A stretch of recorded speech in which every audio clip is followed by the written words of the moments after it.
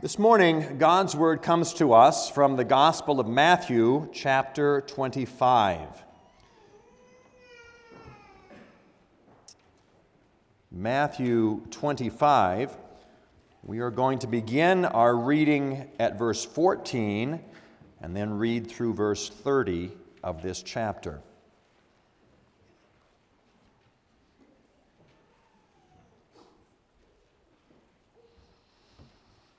Matthew 25, beginning at verse 14.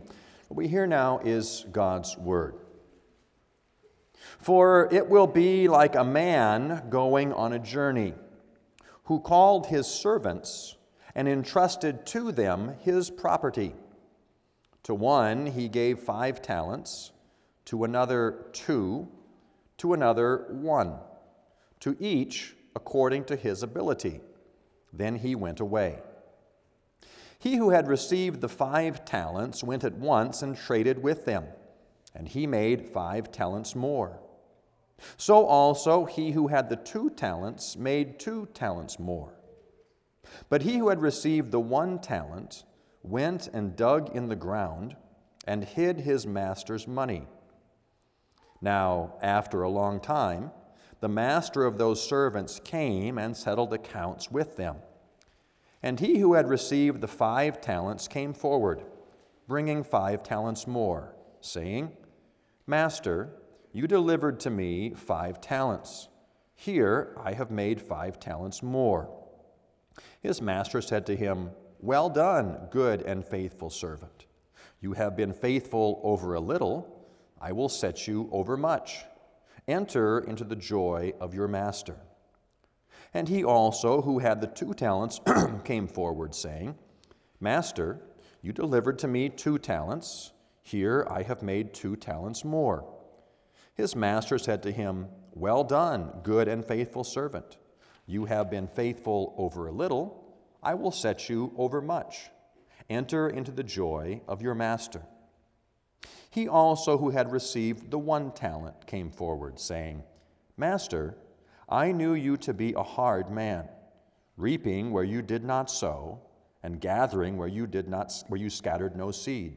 So I was afraid, and I went and hid your talent in the ground. Here you have what is yours. But his master answered him, You wicked and slothful servant. You knew that I reap where I have not sown and gather where I scattered no seed? Then you ought to have invested my money with the bankers, and at my coming I should have received what was my own with interest. So take the talent from him and give it to him who has 10 talents. For to everyone who has will more be given, and he will have an abundance. But from the one who has not, even what he has will be taken away. And cast the worthless servant into the outer darkness. In that place there will be weeping and gnashing of teeth. Here we end the reading of God's holy word. I invite you to turn once again to the back of your Psalter hymnals, to page 54 and 55 in the back section, as we read together Lord's Day 32. That begins on the bottom half of page 54. I'll read the question. You may respond together with the answer. Question 110. What does God forbid in the 8th commandment? He forbids not only outright theft and robbery, punishable by law, but in God's sight, theft also includes cheating and swindling our neighbor by schemes made to appear legitimate, such as inaccurate measurements of weight, size, or volume, fraudulent merchandising, counterfeit money, excessive interest, or any other means forbidden by God. In addition, he forbids all greed and pointless squandering of his gifts. Question 111, what does God require of you in this commandment? That I do whatever I can for my neighbor's good, that I treat him as I would like others to treat me, and that I work faithfully so that I may share with those in need. Well, as we continue our study of the law of God, we have come this morning to the 8th commandment, you shall not steal. And as we have seen with the commandments up to this point, I think if I ask the particular question, are there any of us here who are guilty of outright theft and robbery, we could probably answer that question quite easily. Not guilty of outright theft and robbery. But as we have seen with the law of God, it is much more than just a narrow reading of the commandment. The commands have a broader application. It's not just what we do with our hands, but where are our hearts? If I asked you this morning, have any of you struggled with greed? With desiring more than God has given to you? Are any of you here guilty of pointlessly squandering what you have received from God, not using it to your full potential? Then we can't answer quite so easily. The commandment is broader than what we might think. It is a commandment, you shall not steal, that deals with the things God has given to us. So that's why we're looking at Matthew 25 to understand this commandment. Because Matthew 25, in verse 14, is about the things God has given to us. Now, because of the word that we translate in that text as talents, this text has, I've heard this text preach in terms of the actual talents, the abilities God has given to each of us. And that certainly is a secondary application. But the primary application is to things. The parable is about things that the master gives to his servants. Maybe if we translate it this way, to one he gave 5 bars of gold, to another 2 bars of gold, to another 1 bar of gold. We might see that the focus is on physical, real things that the master gives to his servants. And what do we do with those things God has given to us? It is a parable about the nature of the kingdom of God. Chapter 25 starts, then the kingdom of heaven will be like this. And it gives one story in those first verses. The kingdom of heaven will be like a man, now in verse 14, a man going on a journey who called his servants and entrusted to them his property. What is life to be like in the kingdom of God? We live now as kingdom citizens. What should the character of our life be in relation to the things God has given to us? God, the master, calls his servants to work for him, to use the things he has given them to bring glory to him. And that's what we look at this morning, working for the master. First, we see that the master is very generous in his gifts. Again, it will be like a man going on a journey who called his servants, entrusted to them his property. He's going to give what he owns to his servants for them to use. He's under no obligation to do this. He chooses to do this. I'm going to give you these things. He will retain the ownership. And we see in the accounting, these things belong to him yet. He'll retain the ownership, but he will entrust his property to his servants that they might use it to benefit the master. Now, we don't know exactly how much a talent is. Maybe some of you have a footnote in your Bible. My footnote says it's a unit of money worth about 20 years' wages for a laborer. We don't know exactly what that was. It was a lot of money. We're not talking about $100 or $1,000. We're talking about more like $1 million that the master is entrusting. He is gracious. He is generous. He gives extravagantly to his servants, not miserly. God gives to them in abundance, that they might use it for him.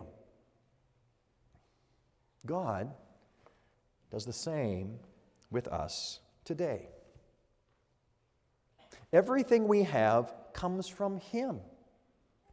He provides for us the things of this life, not miserly, but He provides abundantly. And those things He gives to us do come from Him. And in a real sense, God retains the ownership. He is the one who owns the cattle on 1,000 hills. Everything belongs to Him. But He gives it to us that we might use it for Him. He gives us gifts to be used in the service of the Master. Everything that I call mine, my car, my home, my books, everything I call mine, really is God's. He owned it to begin with. He gives it to me to use, but He retains the ownership. I am a steward of these things, a steward of these gifts. As these servants were stewards of the gifts of the Master, He gave them abundantly, He gave them lavishly, but He retained the ownership that they might use it for Him. And when I remind myself that everything I have ultimately is not my own, but belongs to God, it helps me against the tendency toward greed. Our confession says, what's forbidden? All greed. We are forbidden to have all greed in the 8th commandment. When I remember that everything I have is a gift. Everything I have comes from God. None of it do I really own, then why would I complain? God gives it to me. It's all a gift. I need to hold on to the things of this life very loosely, because they really are not mine at all. They belong to the Master. They belong to our Father in heaven. It all belongs to Him, and He graciously gives to us. He gives those gifts according to what He knows is best. Look at verse 15. To one He gave 5 talents, to another 2, to another 1, each according to his ability. He gave them in proportion to what He knew they could handle. He knew His servants. He did not just say, okay, this is my estate, I'm going to divide it up absolutely evenly, 1/3 for each of you, now go at it. God knew them. The Master knew them. He knew their abilities, and He gave them according to their ability. Maybe sometimes if I wonder, why is it God has not given more to me? Perhaps it's because He knew I would not handle it well. He has given in proportion to my ability. If we begin to wonder, why am I not receiving more physical things, physical blessings from God, we have to ask the question, what are we doing right now with the gifts God has given to us? What are we doing right now with what He has provided? I'm a huge fan of the TV show Survivor. I love the Survivor reality show. I would love to go on Survivor sometime.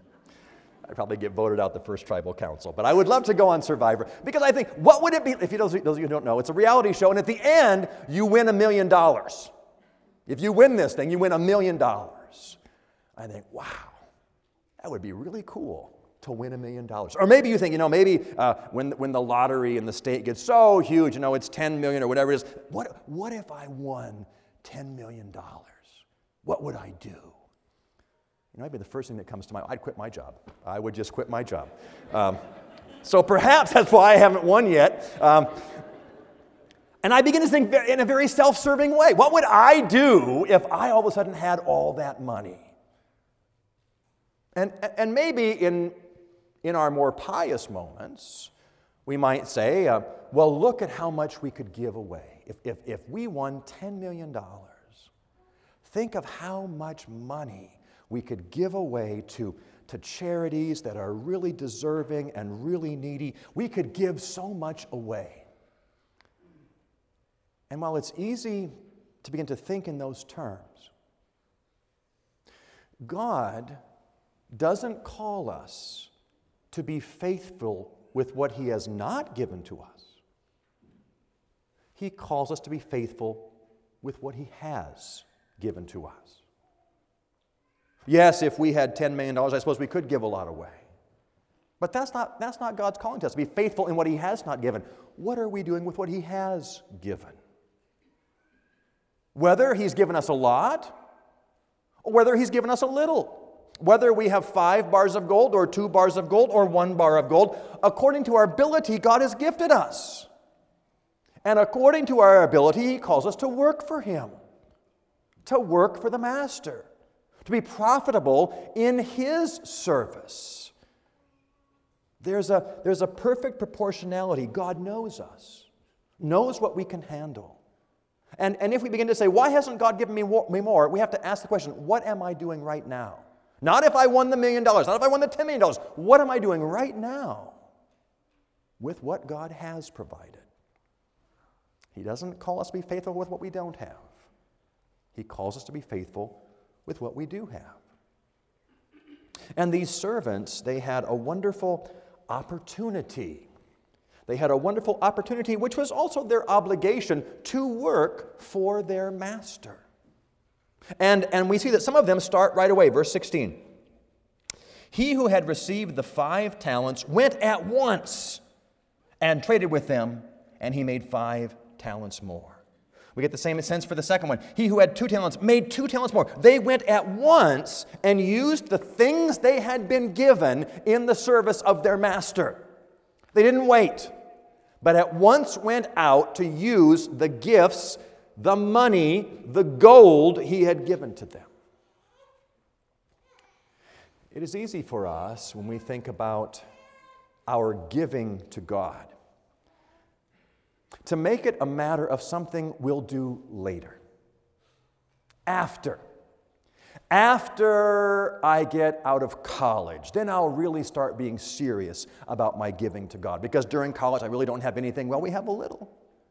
Whether we have a little or a lot, God calls us to be faithful. Or after I get married, then I'll really get serious about my giving to God from all He has given to me.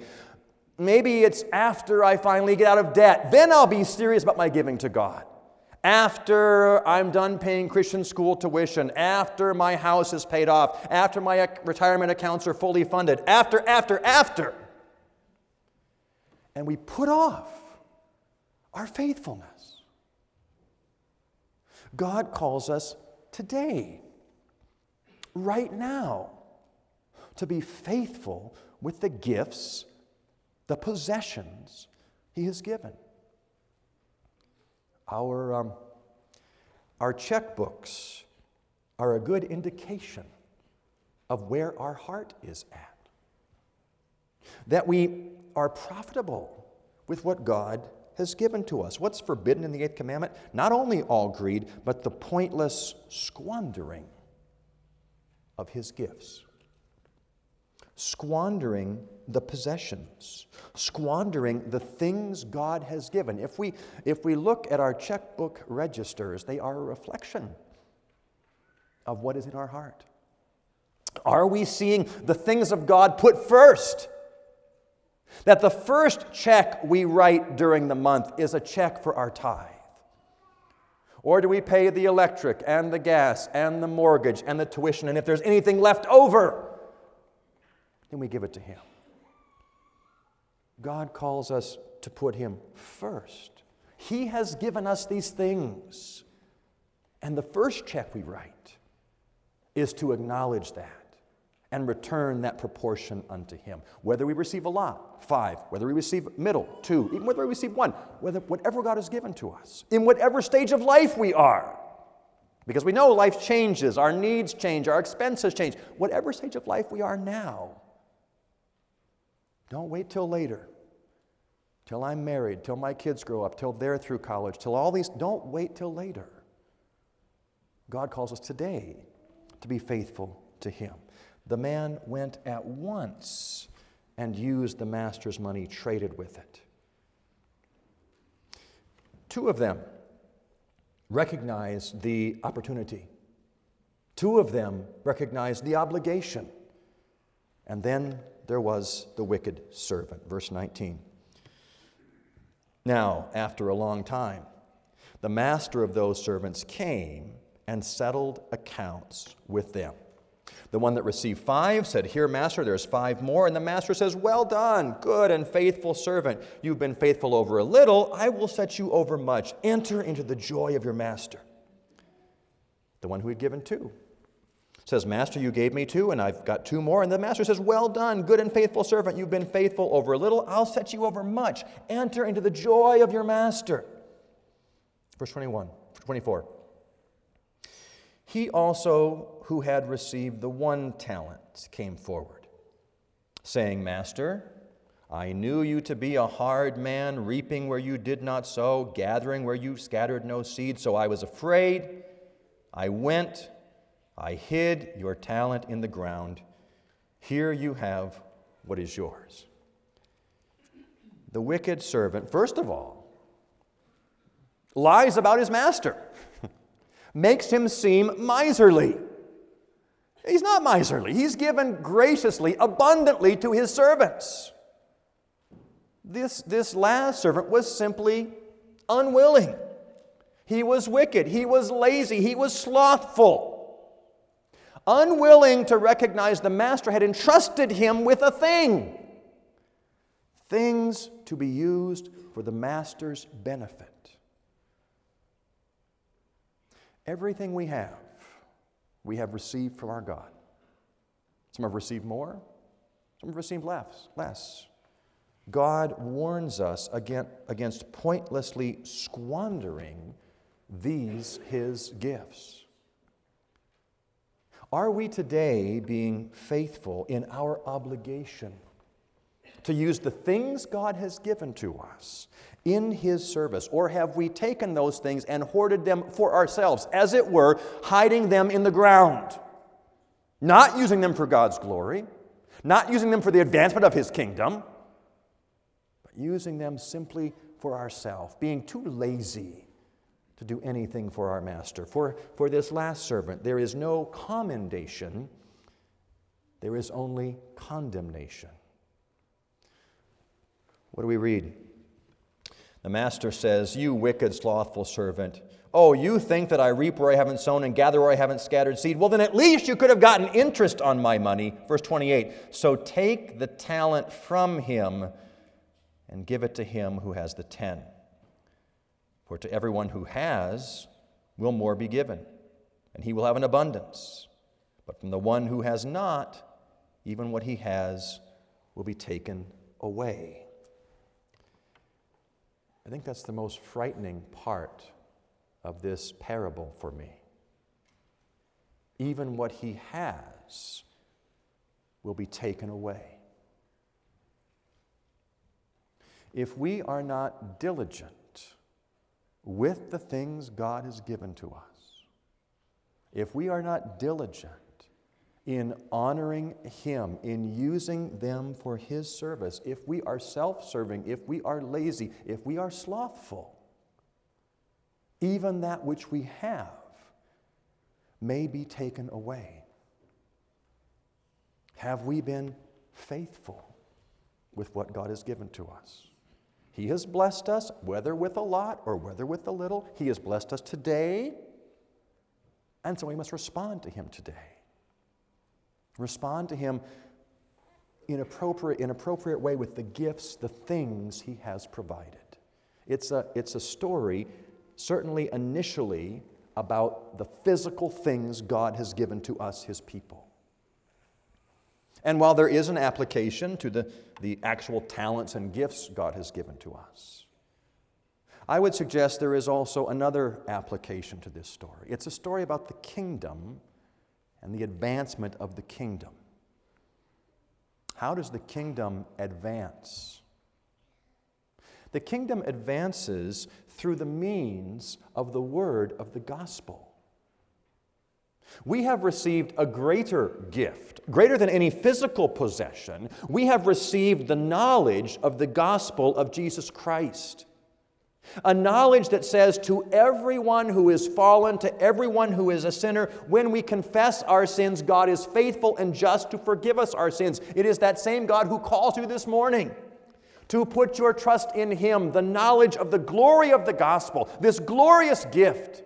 And for all who embrace Jesus Christ, we will be forgiven and know the glories of belonging to the kingdom. We have received that. We have received that possession. What have we done with this gift? Have we taken this most glorious of all gifts God could give, the knowledge of eternal life in Him, and have we buried it in the ground? Or has God worked in us by His Spirit that we open our mouth to tell what we know, to share this, to bring glory unto Him, to share this glorious gospel with our children, teaching them the truths of the faith, to share it with our neighbors, to share it with our co-workers, to share it with our classmates, and the abundance of God's kingdom grows and grows and grows.